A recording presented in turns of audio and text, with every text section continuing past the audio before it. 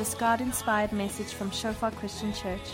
We trust that you will enjoy today's message and that it will encourage you to grow deeper in your relationship with Christ our Savior.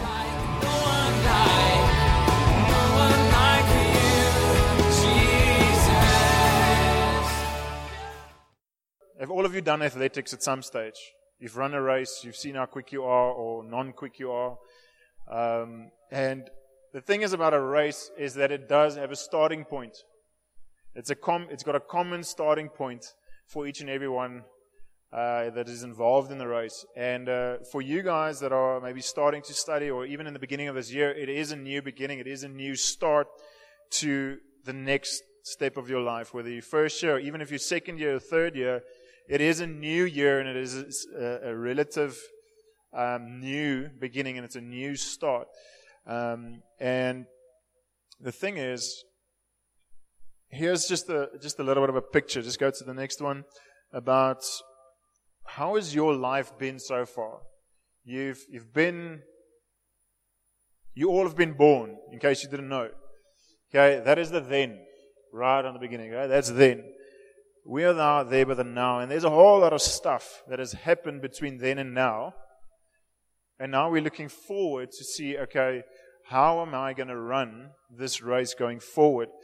And the thing is that the one thing that we all have in common is that we're all going to die. Another thing that we all have in common is that we are alive right now. But we have also in common that we're all going to die one day. If that is news to you, just think about it for a moment. It'll sink in. Okay. But then it's going to be game over and your race ends. And then I think it's an appropriate little picture of that because, in the hospital's like, beep, beep, beep, beep. Okay? But our race is inevitably going to end. The question is just when is it going to end? And I have a 4-year-old daughter and another one that's 1 year old. And we have a nanny that comes 3 days a week that in the mornings look after the little one, the one that's 4 years old. She's in the school. And when was it? Friday or Thursday? She comes to it's Thursday. She comes into the house. I was just waiting for her before I would go to work, and Christina's already left. And as she just walks into the door, she just starts crying. And I'm like, okay, what's going on? What's wrong? Is everything fine? And just trying to gauge what it is that she's saying, also through the tears. And she just said that she got off at UJ off the taxi. We stay in West D now, so it's close for her. So she just got off here in Empire Road, Kingsway Road, here at the main entrance. And as she got off, somebody else basically had an accident and killed one of the students that was crossing the road. It just struck me and obviously or not obviously, but for our nanny, that is also, she's very compassionate. So she goes through the motions of, that is somebody's child that's not coming home tonight.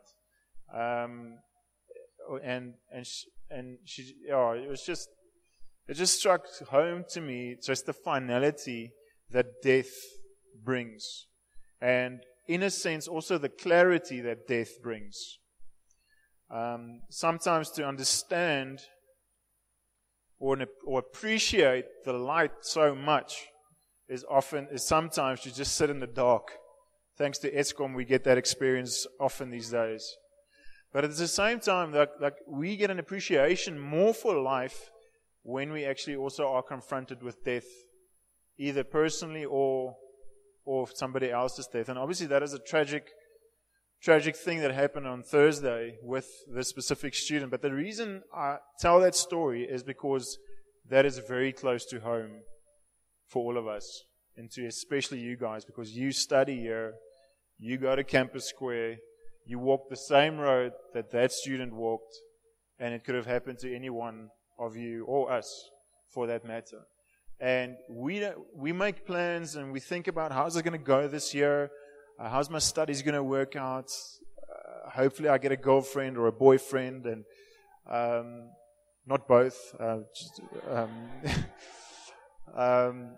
but we make plans, and it's good to make plans, because that determines also, in a sense, how we are going to run the race, is those things that we do plan, etc.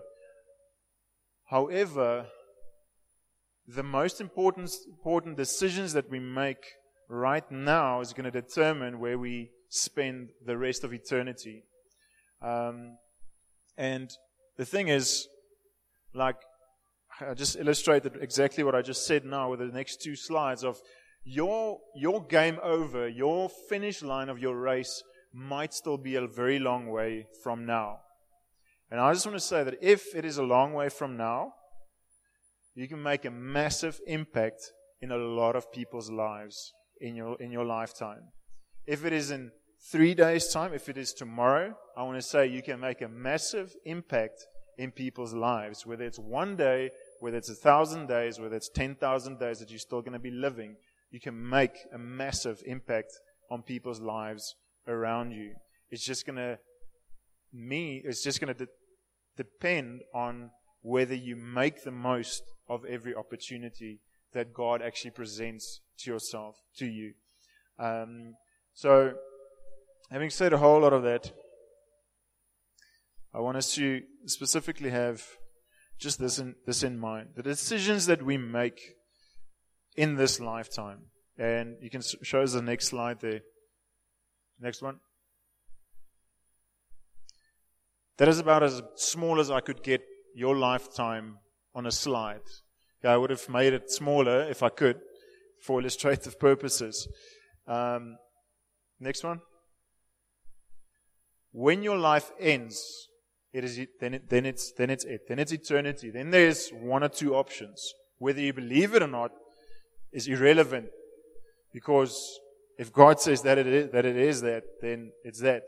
And next one. It's either heaven or it's hell. And you guys might have the answer to the question in terms of what is the one that qualifies me to go to heaven? What is the decisions that I make in this lifetime which disqualifies me to go to heaven? On the one side, if you know that you are in Christ and you've made a decision to make Jesus not only your Savior but your Lord, then you have a peace in your heart that you know where you're going. But at the same time, you have a slight discomfort in you to realize that there's a whole lot of people that I know that does not have this. So there's a peace, but there's also this little bit of a disquietness in our hearts. If we really understand, wow, God's grace is amazing. He saved me. But somewhere along the line, we come to the realization that, hang on, my mother or my father or my brother or my sister or my roommate hasn't come to that realization yet and hasn't made that decision yet. And that starts breaking our hearts. We can harden our hearts for that, but God actually wants to use that. And I've often seen that people that have just come to Christ, that have just surrendered their lives, make the best evangelists. Because you are still, your own conversion or your own realization of the cross of Jesus and His saving grace is still so fresh in your mind that you can't but help tell other people and say, God is amazing, you need to come, you need to see this, you need to experience God for who He is. And sometimes when we walk a long road with God, sometimes we lose focus of that. We lose sight of the significance of our own salvation, of the fact that Jesus has saved us. And I just want to encourage you all to revisit, for one, the cross of Jesus Christ regularly and what it means, but then also the day where you actually gave your life to God, where Jesus' blood actually applies to you. Okay, so I've said a lot and we haven't even read a scripture. Okay. So here goes. 1 Corinthians 9, verse 24 to 25.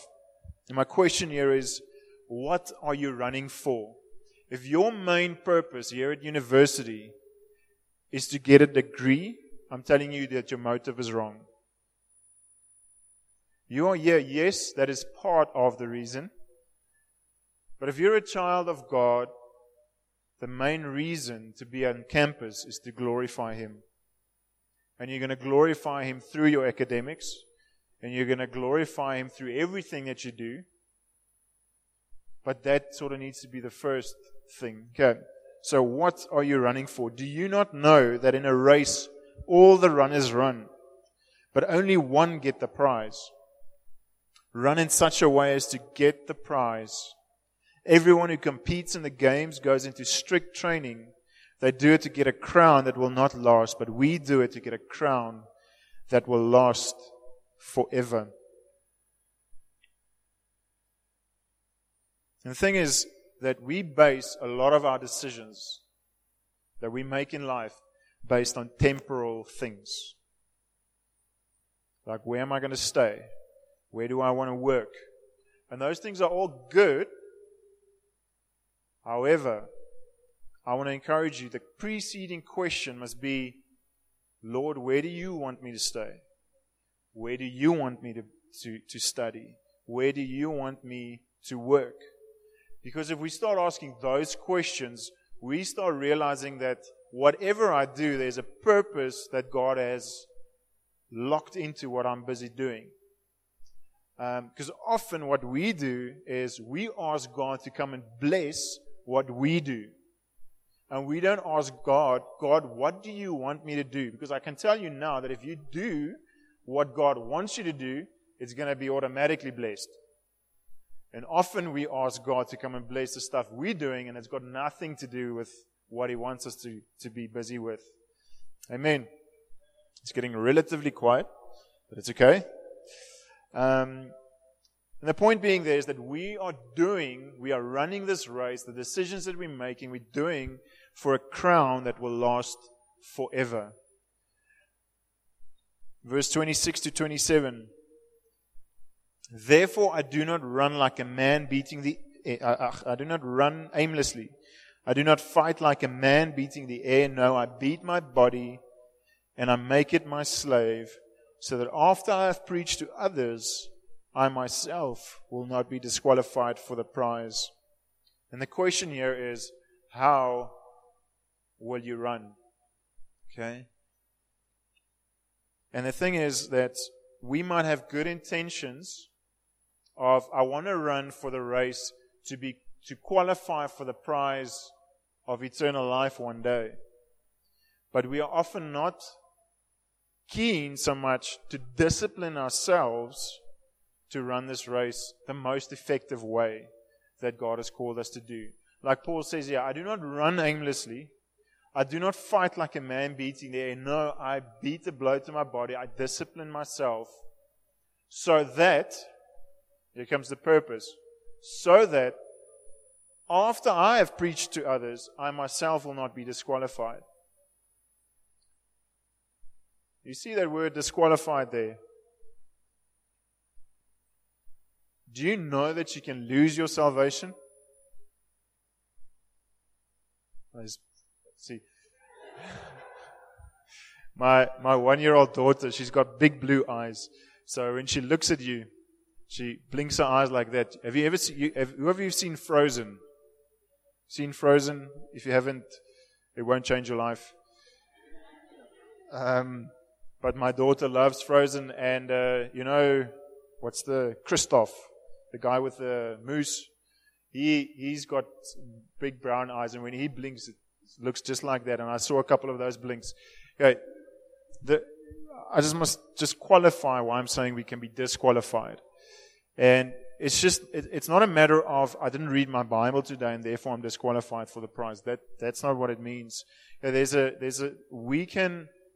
It happened in one of two ways, in my opinion, is either you can deliberately turn away from God and say, God, I want nothing to do with you anymore. Or it can be a gradual backslide up into a point of where you lose relationship with God. Like, for example, my wife and I are in covenant with one another, in a marriage covenant. When we enter into a relationship with Jesus, we don't date Him, we enter into a covenant relationship with Him. Okay, that's like the strongest form of commitment that we can make. However, we can break that covenant and we can move away from that covenant. And it's based on relationship. If I don't talk to my wife for a year, there's not much relationship going on. And the key is that we need to grow in our relationship with God. Now, I don't know where the line in the sand is in terms of how or when. But the thing is, like, in Revelation, like, John writes letters to certain churches. And in one of the letters he says, lest your name be blotted out of the book of life. Meaning the person's name was in the book of life, but it was removed. Okay, so I'm just putting it out there. I don't want you to live like in fear kind of a thing. Now, am I losing my salvation? That's not the point. What I'm just saying is that we can actually be disqualified for the prize. However, God's grace and God's mercy is massive. And if you sin tomorrow, it doesn't mean that you're disqualified. That is not the point. It's linked to relationship with God. Right relationship with God. Okay. Here's a question for you. This year, whether you first year, whether you final year, whether you postgrad, whether you're working, will you deliberately discipline yourself to run this race the most effective way that God has called you to do? And when I'm talking about discipline, I'm talking about, will you make a point of growing in your quiet time with God? Will you make a point? Will you discipline yourself to live purposefully for God? Will you make a point of being disciplined to witness to your friends? You all agree that witnessing is sort of a natural outflow of a Christian life. If you didn't know that, write it down. Okay. And do it tomorrow. Okay, or do it tonight. And those are parts of just who God calls us to be. Okay, so I want you to go home and I want you to go write down what are the things that you're going to do that you are going to deliberately discipline yourself to make the most of every opportunity this year. And Tombi did the announcement. She mentioned Bible school. Yeah, that is an option. I'm not saying that is the option. Yeah, that is an option. If you want to grow in your knowledge of the Word, Bible school is an amazing opportunity. It's not just if you want to go full-time ministry. It's not just if you want to get a theological degree. You don't actually get a theological degree with that Bible school. But it is amazing. Even if you just want to come check it out, this Tuesday is the last open one, and to come check it out. I'm teaching the first year, so you'll recognize the speaker. Okay, so that is one of the options. Our Encounter series is another option. But even if you don't slot into this church and it's in another church, I want to encourage you guys to really get planted in a local church. I so appreciate like the guys, the worship team, Suzanne, the guys that behind the desk, everybody that just serves. You guys can now see, now that the dust has settled a little bit from the first year services, that now you sort of get a feel of how big our student ministry is now. And the thing is, like, for me, church is not about the vibe. For me, church is about building. And yes, God is the one that builds His house, but He uses people to build His house. And for you guys that are considering whether you want to slot in here or not, I'm inviting you not just for a good time, etc. I'm inviting you to build. And there is joy in the building. There's joy in being in the trenches. Like Elmarie, I can trust Elmarie with my life. I trust her with my kids as well. She babysits them sometimes. But the thing is, we've been on missions together. Dewald and Emmanuel as well. Gerald, no, I haven't been with you. The thing is, we've been in the trenches together. We've had to eat curry together. in India. And yeah, it's just, when there's purpose involved, you build significant relationship with the people around you. So what I'm holding just in front of you, if you want to slot in here, that there's going to be great times. There's also going to be times when you're tired and you don't want to go do setup at church.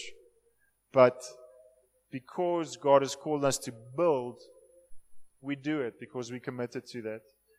So I want to thank you guys that have been faithful this whole month so far. That even though you guys are there early in the morning service doing the setup and then just slaving away this afternoon as well, it really blesses my heart. Okay, 2 Timothy 2 verse 5. Similarly, if anyone competes as an athlete, he does not receive the victor's crown unless he competes according to the rules.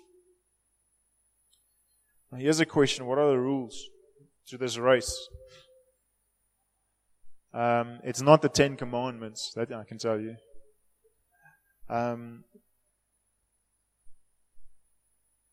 We compete in this race whether your salvation depends on whether you are in Christ or not. And how do you get into Christ? Is you become born again, like John chapter 3 talks about.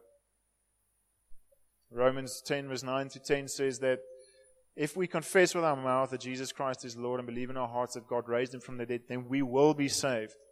But note the part there, it says, if you confess with your mouth and believe in your heart that Jesus Christ is Lord, if you confess that, in essence you are making Him Lord of your life.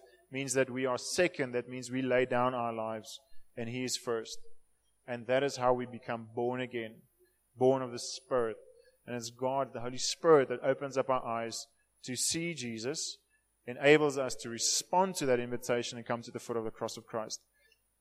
You can run yourself okay, tired, but be on the wrong track. Can be like Jesus is in lane 1 and you are running around the stadium. You can run a race and Jesus got nothing to do with it. The race that we're talking about is a race where it starts in Christ. And then we talk about how do we then run that race with Christ. And Emmanuel, you can show us that video clip. I'm going to show you this video clip and then just stand still at that specific scripture for a moment or two. But we can just have on the next slide, just have a look at that specific scripture that he's talking about there, and read out of a different translation that he used. It says, therefore, since we are surrounded by such a great cloud of witnesses, let us throw off everything that hinders and the sin that so easily entangles, and let us run with perseverance the race marked out for us. Just as a side note there where he says, therefore, normally when you do Bible study, if it says therefore, you need to ask, what is it there for?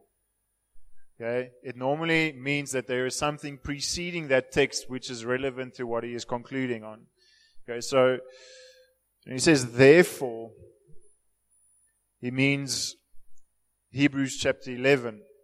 When you read Hebrews chapter 11, he talks about the legends of the faith. He begins with Moses, and then he goes through a whole lot of the patriarchs. He says some of these guys, they were thrown to the lions, they were sawn into, they were persecuted for Christ. And then he says, therefore, since we are surrounded by such a great cloud, so the cloud of witnesses that he's talking about there is the people that has gone before, that has suffered for the gospel, or that has suffered for God and for God's purposes. He says, so picture this, you're on an athletics track. Your life is an athletics track. And in the stands are all the guys that were martyred for their faith. They were sawn into, I don't know how that would look like, maybe stitched or something, but he's standing in the crowd. There's guys that were thrown to lions standing there, and they are cheering us on. Like, come on, I know you can do this. Keep standing. Why are you in that relationship? It is not helping you run. Cheering us on, saying, come on, I'm rooting for you. You can do this. Christ in you will enable you if you're just willing to surrender. Keep going. Since we are surrounded by such a great cloud of witnesses, let us throw off everything that hinders and the sin that so easily entangles, and let us run with perseverance the race marked out for us. And putting this into perspective, verse 2, how do we do this? Let us fix our eyes on Jesus, the author, meaning the one that started it all, and the perfecter, the one that will finish it all, of our faith, who for the joy set before him endured the cross, scorning its shame, and sat down at the right hand of the throne of God. And then verse 3, consider him who endured such opposition from sinful men. This is talking about Jesus. So that you will not grow weary and lose heart. And it's easy to become discouraged in life. Maybe you fail the subject and you become discouraged. Lord, is it really what you're calling me for? Or maybe somebody dies that you know. Or maybe you are standing in faith for somebody to come to salvation, and you put yourself out there and share with them your testimony or the gospel, and they sort of close the door in your face. Those kinds of stuff can easily discourage us. Or, I need finances to study. I believe God is calling me to study accounting, but there's no finances, so how do I go about this? And that door maybe closes, and you're like, now what? My answer to that is you keep running, and you keep your eyes fixed on Jesus. Still, some stuff might not make sense in life, and life is going to happen. But the answer is not in running away from Jesus. It's about still keeping your eyes fixed on Jesus. And I just want to put it out there. Life, or a Christian life, is not a sprint. It is not a 100-meter dash where you give everything for 100 meters and then you fall flat. It is an endurance race. And I want to sort of just give you guys the liberty to press pause every now and then and just reassess. Am I maybe unnecessarily on the right, or I'm in the right course, I'm in the right race, but maybe I'm running in the outside lane unnecessarily, and I'm making it unnecessarily difficult for myself. Maybe God is just inviting me to reassess and just come into the inside lane and run the race from there. Whatever that signifies to you, maybe it's, I don't know, have an example. You think of an example. This is maybe a very simple example, okay? Your own quiet time. We all know that reading the Bible and praying daily is good for you, right? Yes. If you didn't say yes, turn to a Christian next to you. No, I'm kidding. Reading your Bible is good for you. We all know that. However, do we always do that? Is there anybody that said yes? If you function better at night, meaning you are somebody that wakes up only in your second class of the day, then having quiet time at night is maybe the inside lane for you, rather than having to feel condemned for not having quiet time every morning at 5 or at 6 before I get up or before I go to class. It might be the inverse for somebody that's early birds, that is like they open their eyes and they're just awake kind of thing. Then use those mornings. For those that are working, if you sit in traffic every day, half an hour or 45 minutes or whatever, I want to encourage you, get the audio Bible. I used to do that when I did articles. Listen to the audio Bible on your way to work. It's amazing. It's obviously, it doesn't always feel the same as sitting down and reading scripture, but it is an alternative which actually helps getting the word in you and helping you meditate on scripture rather than listening to Wackett every morning. Maybe rather listen to scripture. Because you remember the jokes Wackhead make in the mornings, but you're never going to remember Scripture if you never listen to it or never read it. The students, you know who's Wackhead. Okay. All right, just checking for that. Okay. Here's the thing. Some of us run with some shame from the past. Some of us run with a weight on our shoulders of stuff we did wrong in the past. And God not only forgives us our sins, but He wipes away our shame as well. And if you're walking around still with shame of stuff that you did in the past, deal with it today. Okay? Don't leave here with the same weight on your shoulders, thinking I'll deal with it later, I'll deal with it tomorrow. I want to tell you that you don't have to run one step further with unnecessary baggage that you don't have to. Or maybe your father or your mother or your teacher or somebody's said a whole bunch of stuff and lies about you that you are not worth anything. I had this conversation recently with someone whose father... No, I can't tell that. Sorry, I realize it's been told to me in private, so I can't actually just blow it from here. But the thing is that there's some people say some stuff about us sometimes. Maybe it's our friends and saying that you are ugly or you are stupid. And we run around with this thing, or you will never amount to anything, you're a disappointment to the family, you're a disappointment, what.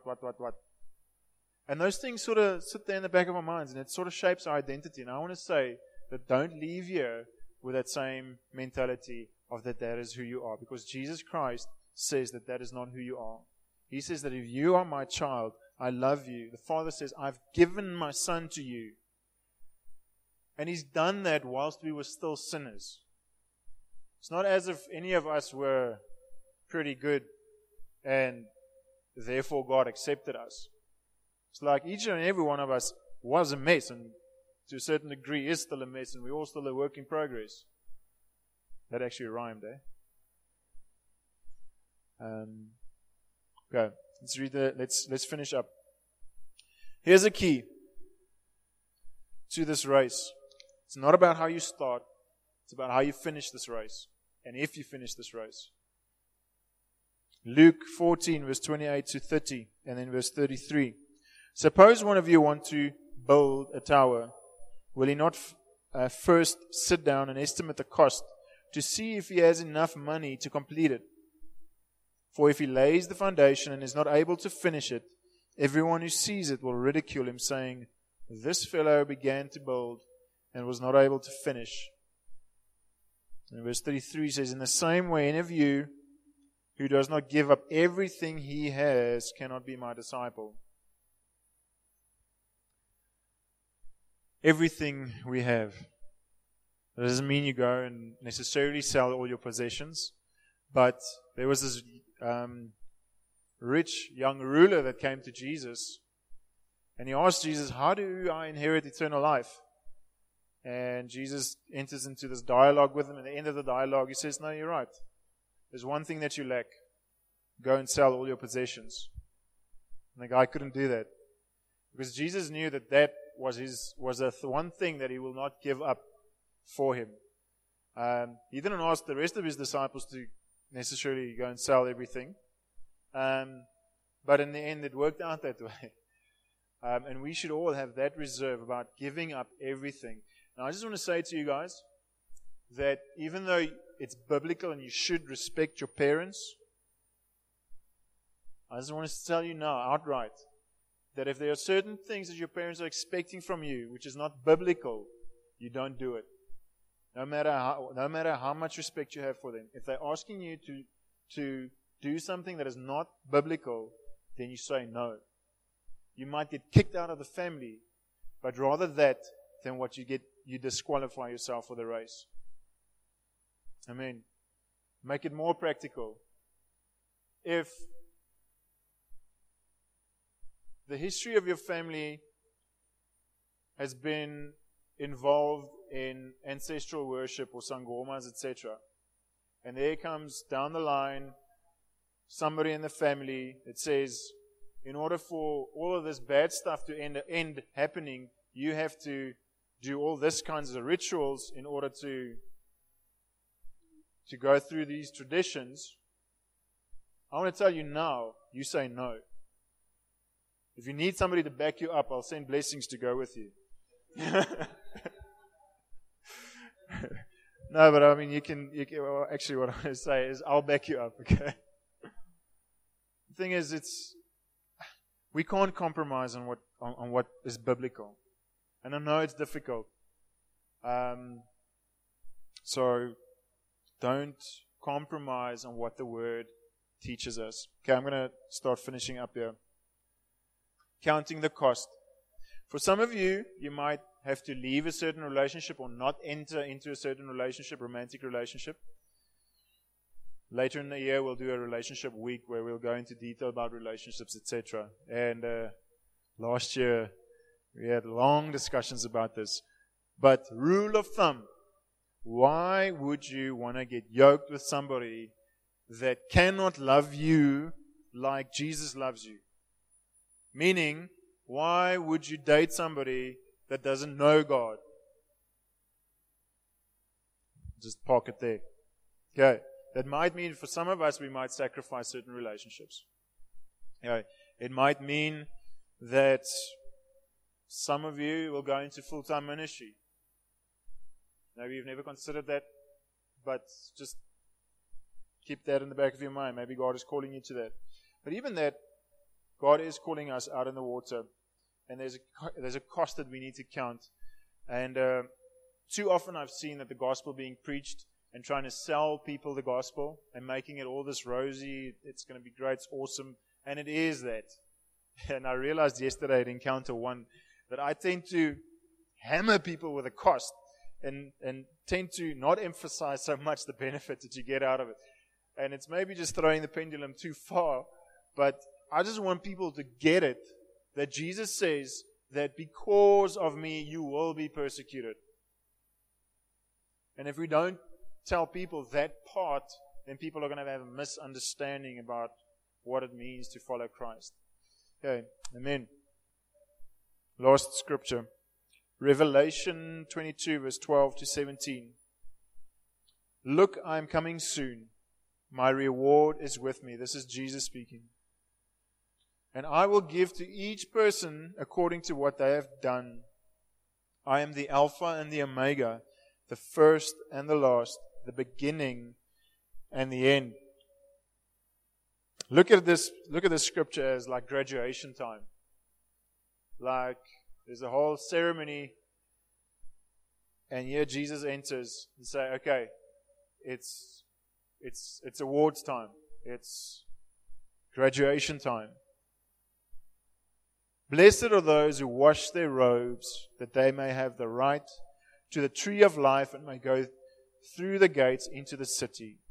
Outside are the dogs, those who practice magic arts, the sexually immoral, the murderers, the idolaters, and everyone who loves and practices falsehood.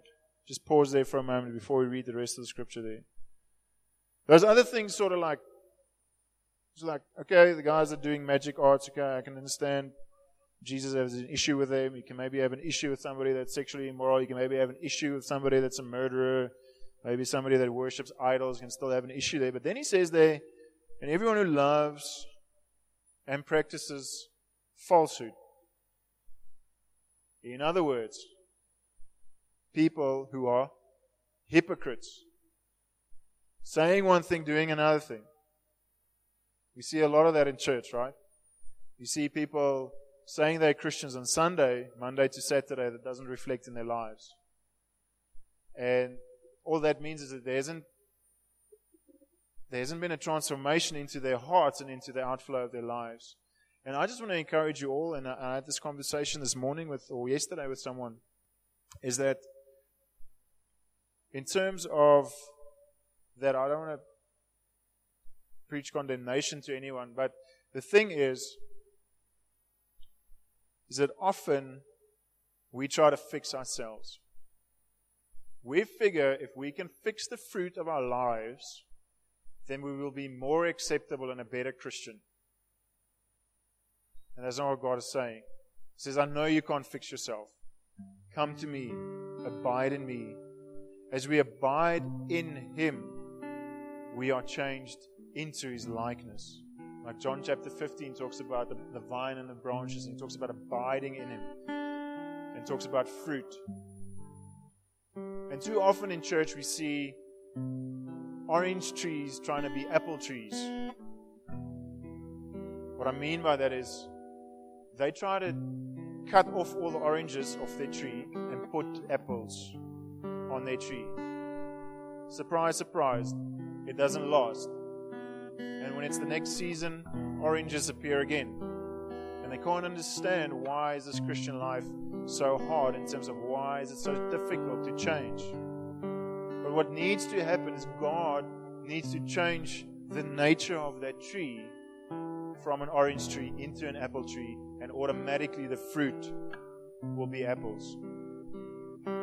So if you're trying to stop doing certain things, or you're trying to start doing certain things, just do a quick check. Are you trying to do that in your own strength or not? Because if you're trying to do it by yourself, it's not going to last. That which is going to last is that which God enables you from the inside out to change. Amen. Last part of that scripture, verse 16. I, Jesus, have sent my angel to give you this testimony for the churches. I am the root and the offspring of David and the bright morning star. The Spirit and the bride say, come. And let the one who hears say, come.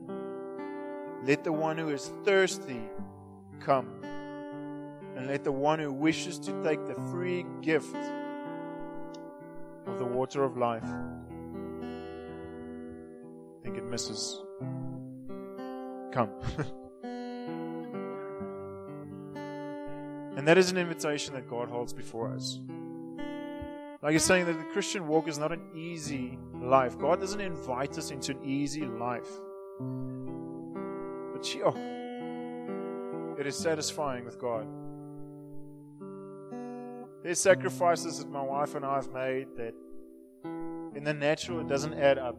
But the reward of His presence and to see how God uses us because we are obedient to Him is amazing.